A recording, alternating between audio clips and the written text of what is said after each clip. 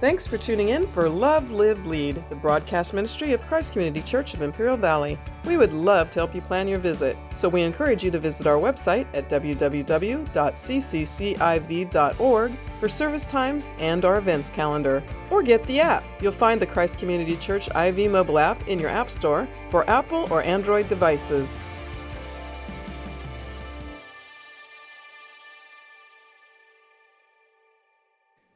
That's amazing. When you get my age, it's like life is on roller skates. That scripture in James chapter 4, I think it's verse 13, that life is but a vapor.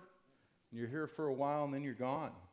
You know, that little steam that goes as you're boiling a pot of water and it just, boom, you see that vapor and it's gone. When you're in high school, that verse doesn't mean much to you. But when you get my age, it means a little bit more. Today, and next week, we want to talk about the vision of Christ Community Church. And I think, one of the most important questions mankind asks is, why am I here? What is my purpose on earth? And why do I exist? You had those questions before you came to the Lord. Those are the most important questions in life. That's where all false religion is triggered from. That's where theories of evolution spring from, because deep down inside, man needs answers to those questions. So we come to the Lord. We come to the Lord Jesus Christ, and we realize that those questions are answered, that we do have a Creator, that we do have a specific purpose in this life. We're not just a pinball in a pinball machine. We didn't just happen. And that's important because then, Jesus, the bread of life, the living water, our souls are satisfied. We now have found that gap in our lives is now filled, and now the rest is discovering God's will and purposes in our lives. And those questions that we ask prior to coming to the Lord, those questions that always gnaw at mankind, why do I exist? What am I here for? What is my purpose? Are also important in a church. You get saved, those questions are answered, then you join a local church. You get involved in Christ Community Church. You become a member. You start attending, and those questions become just as important. Why does Christ Community Church exist? What is our purpose here? What is our calling? Why did God birth this ministry? And every church has a mission statement. That mission statement should be rooted in the Great Commission, the mission that Jesus gave to make disciples of all nations. And then also, every church should have a vision statement. How are we fulfilling that calling? If I was to ask you the question this morning, why do you come to Christ Community Church? Some of you may say, I like the music. The worship leader is beautiful and she's got a beautiful voice. Well, I like the children's ministry, or I like the youth department, or I like the preaching. And there's these answers that come out of why you come, why you attend Christ Community Church. But those are very menial. You need to understand, if you and your family are part of Christ Community Church, you need to understand there's a greater purpose, there's a greater vision behind the ministry of Christ Community Church. And our vision for you is much greater than what you may even see right now. And that's why we've chosen to preach on our vision over the next couple weeks. The vision of Christ Community Church, I put it in the bulletin there, or your insert outline. The vision of Christ Community Church can be summed up in one statement, in 3 words. That statement is doing life together. And the 3 words are love, live, and lead. That's what we boiled it down to. Doing life together expresses our desire for Christ Community Church to live together as a tight-knit people of faith, impacting our world for God's glory. You need to understand the church is a unique community of people called out of the world for God's plans and purposes, and the familial aspect of the church, the tightness of the church, is seen in the term one another, used over and over and over again of believers in the New Testament. We love each other, we're friends with each other, we eat together, we celebrate the birth of our children together. We're there for each other in times of loss and pain. We share with each other, and in short, we just do life together. That's what God intended for this group of people to be. that we would share life with one another. That's why we've stressed the community groups. We don't just want you attending. You should never be a tender. You're more than that. You're not just, you're a belonger. You're a belonger. There's a good word. You should be known and you should know people. Otherwise, the church fails. Otherwise, you fail as being a part of the body of Christ. CCC should be a place where you come, like the old song in the sitcom Cheers, where everybody knows your name. They just want to go to a place where everybody knows your name. That's a desire in humanity. That's a missing component. You were created for fellowship. Our vision involves developing and growing in 3 areas. The way we love, live, and lead. We boiled it down to that so it would be easy for you to remember. And by doing this, we'll fulfill both the Great Commission and the Great Commandment. It's our desire that these words would be ingrained in your hearts so that they'd be trigger words, that when you say love, live, and lead, that it would trigger what our vision is all about. In fact, let me try something now. Say this, doing life together. Say that. Doing life together.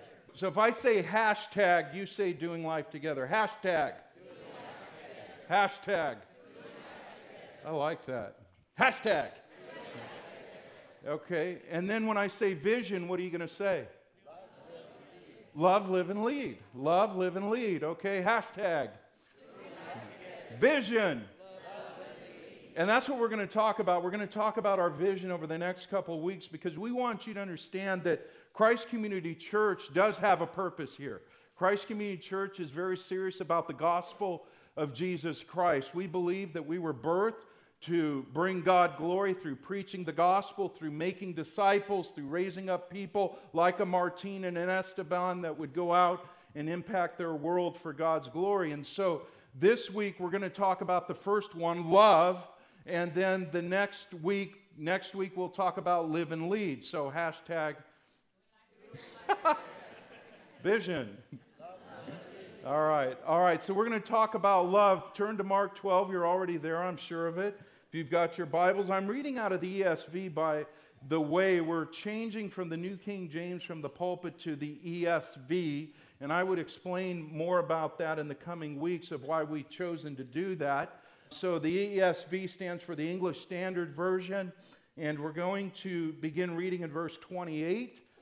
And it says, "And one of the scribes came up and heard them disputing with one another, and seeing that he answered them well, asked him, 'Which commandment is the most important of all?'" How many agree that that's an important question? What is the most important commandment of all? Out of all the commandments, and the Jews narrowed it down to 613 in the Old Testament, there's a lot of commandments, and they took those serious. They took the commandments of God very serious, and I have a feeling he knew the answer to this. He was a scribe, and every one of them knew the Shema, Deuteronomy chapter 6, verses 4 through 10. What is the most important commandment of all? And Jesus answered this way in verse 29. The most important is, "Hear, O Israel." That's Shema. That's why they call it the Shema. Shema in Hebrew means hear. Hear. "Hear, O Israel, the Lord our God, the Lord is one. And you shall love the Lord your God with all your heart and with all your soul and with all your mind and with all your strength." So the first thing, when we talk about love in our vision, first and foremost, we are talking about loving God. Loving God as this being the greatest commandment. And loving God speaks of our intimacy that we as believers pursue through our desire to understand and know the Lord in an ever-deepening way. The primary ways that we build intimacy with God and grow in our love is growing in our understanding of His Word, through obeying His commands out of a pure heart, and regular and frequent communion with Him through prayer and seeking His will. And that's why we stress Bible reading so much more than anything else. So many people say they know God, and I see how they misrepresent God. So many people describe what God is like, and I see how many times Christians misrepresent Him or describe someone very different than the God that I read in the Scriptures. And this is why we tell you to read the Bible. The Bible, first and foremost, is God's self-revelation to us, so that the world doesn't have to feel around in the dark, so the world doesn't have to take a stab at it, play pin the tail on the donkey and see who's got the closest to God, because everybody has these nice-sounding, wise-sounding, fluffy-type sounding things about God, and they so misrepresent the Lord. And the Bible describes who God is. In fact, the very Bible opens with God. The very first line in the entire Bible, Genesis chapter 1, verse 1, in the beginning God, in other words, before time, before anything else, God existed. And so it's our desire that Christ Community Church just doesn't bring their Bible to church on Sunday mornings, but during the week they would pick it up and they would open it and they would read it. And the more they read it, the more they understand how and who God is, how He functions, how He acts, and how He deals with mankind. And the more you understand about God, the more in love you fall with God. It's kind of like when you first started dating your wife. She couldn't keep you away from her.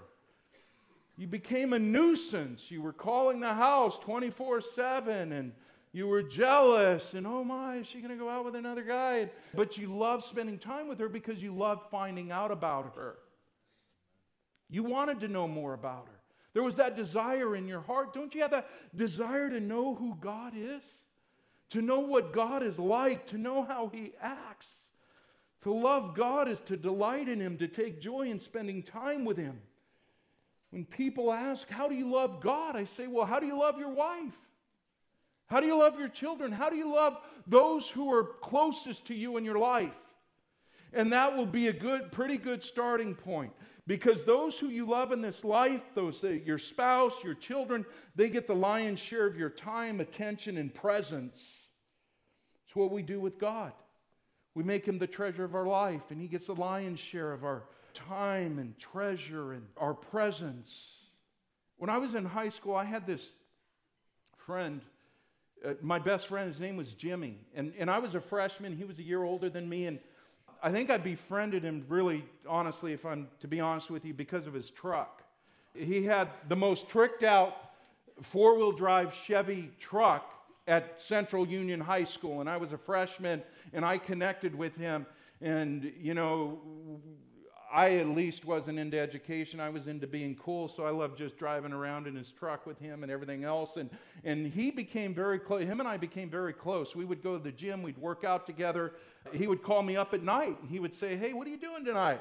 I'd say, not much. Come by and get me. And so he'd pick me up, and we'd go out cruising. And even that summer, we went to the East Coast together. I took him to my grandparents' place in Philadelphia, and we took some side trips to Washington, D.C. and New York City, and came back that summer. Then the new school year started.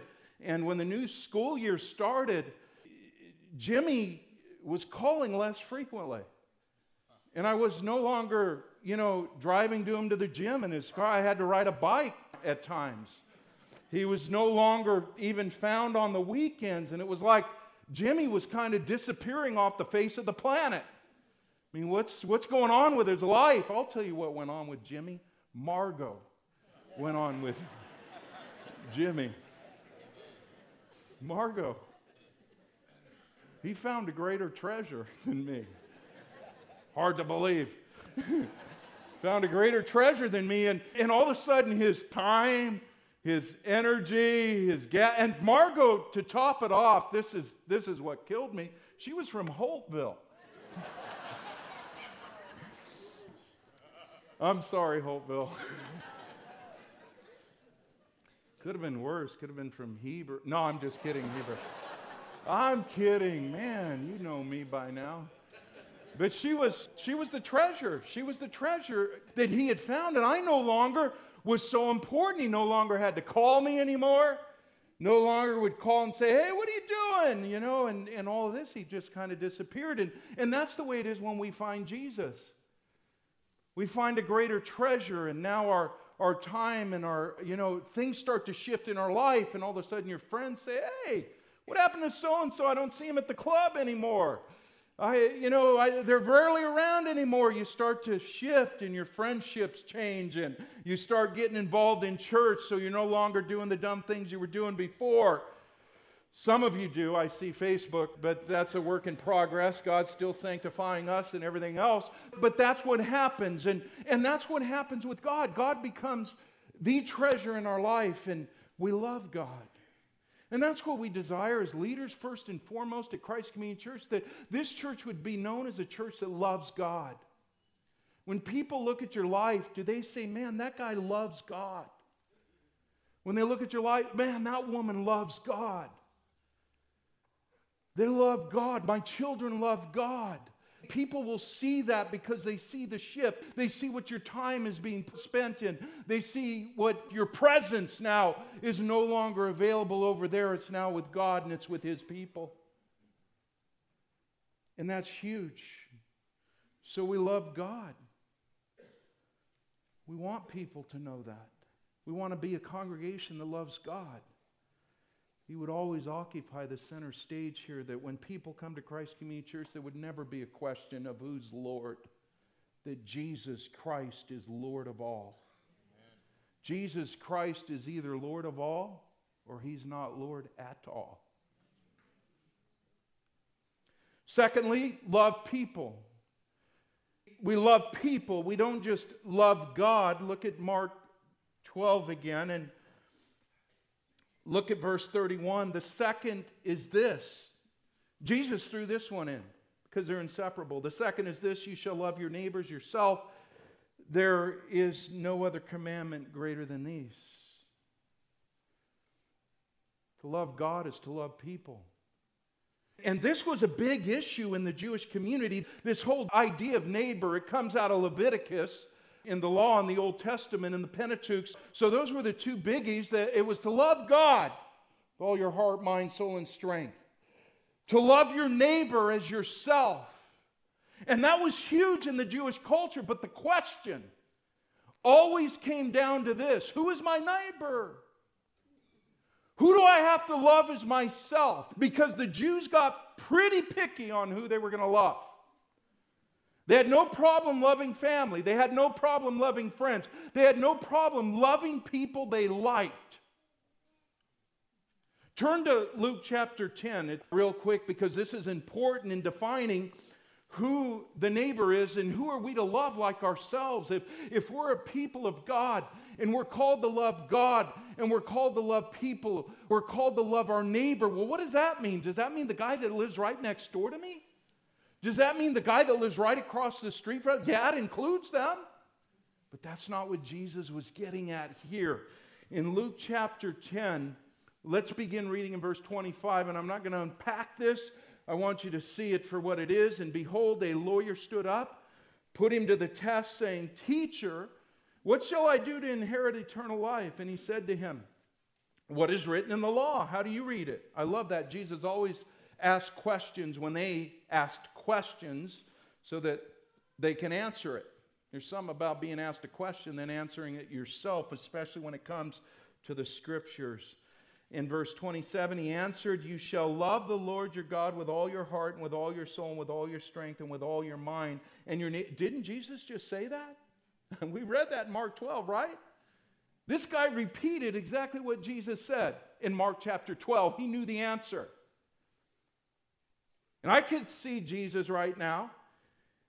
He said to him, "You have answered correctly. Do this and you will live." And I could imagine this dead silence right then. Jesus just looking at the guy. Piercing eyes looking straight into his soul. And then after the silence, he couldn't handle it anymore. It says this: "But he, desiring to justify himself." Who tries to justify themselves?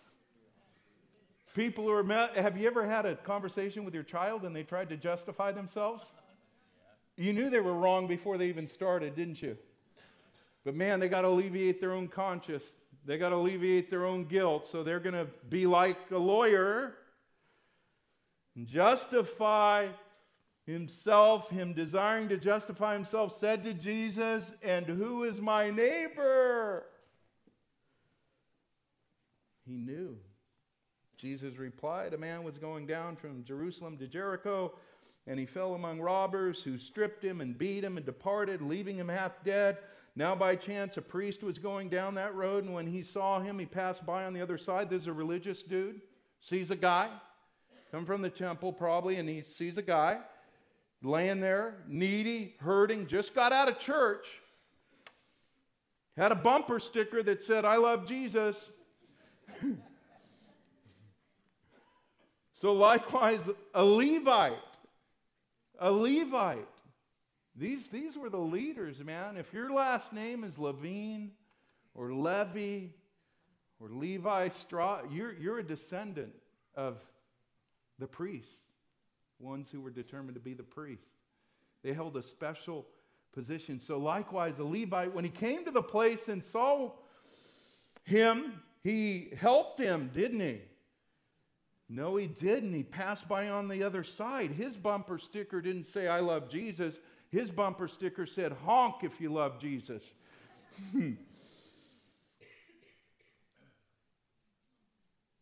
But a Samaritan, the very people the Jews hated and despised.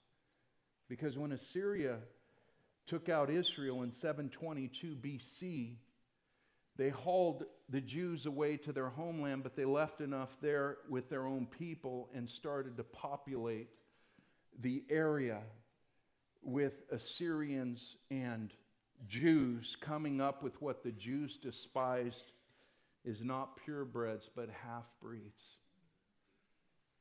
And that's why it was significant that Jesus saw the woman at the well in Samaria, because Jews just did not talk to Samaritans. You think racism is alive and well in this world? It was back then. Hating a person for their ethnicity, no control over their birth, no control over their hair color, no control over their eye color. They were just brought into this world. Special ethnicity, or an ethnicity of a certain kind. And Samaritan, as he journeyed, and this is why Jesus uses the parable of the Good Samaritan, because he's going to really throw it in this guy's face, because this guy would never see a Samaritan as his neighbor. He would never love on a Samaritan. He would never help a Samaritan. If he saw a Samaritan bleeding on the road, he truly would pass by, no matter how religious he was. He journeyed, came to where he was, and when he saw him, he had compassion. Here's a Samaritan. Without no hatred but compassion, he went to him and bound up his wounds, pouring on oil and wine. Then he set him on his own animal and brought him to the inn and took care of him. Look at this. He's giving him time. He's giving him resources. He's saying, man, I want to see this guy made whole once again. I want to see him bound up. I want to see his life back. I want to see him give him back to his family. I want to see him carry on with his career or whatever he did, and I'm going to make sure that happens. So he gives of his own resources. Then he set him on his own animal and brought him to his inn. In other words, he said, look, get into my car, something a Jew would have never said to a Samaritan. Sorry, I got luggage in my car. I couldn't carry you. Can't pick you up.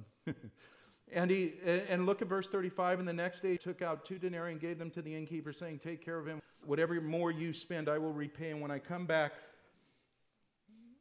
now watch this. Which of these do you think proved to be a neighbor to the man who fell among the robbers? This is in response to the Jewish expert of God's word, fell among the robbers. And look at his answer. He can't even say Samaritan. He said, the one who showed him mercy. And Jesus said to him, you go and do likewise.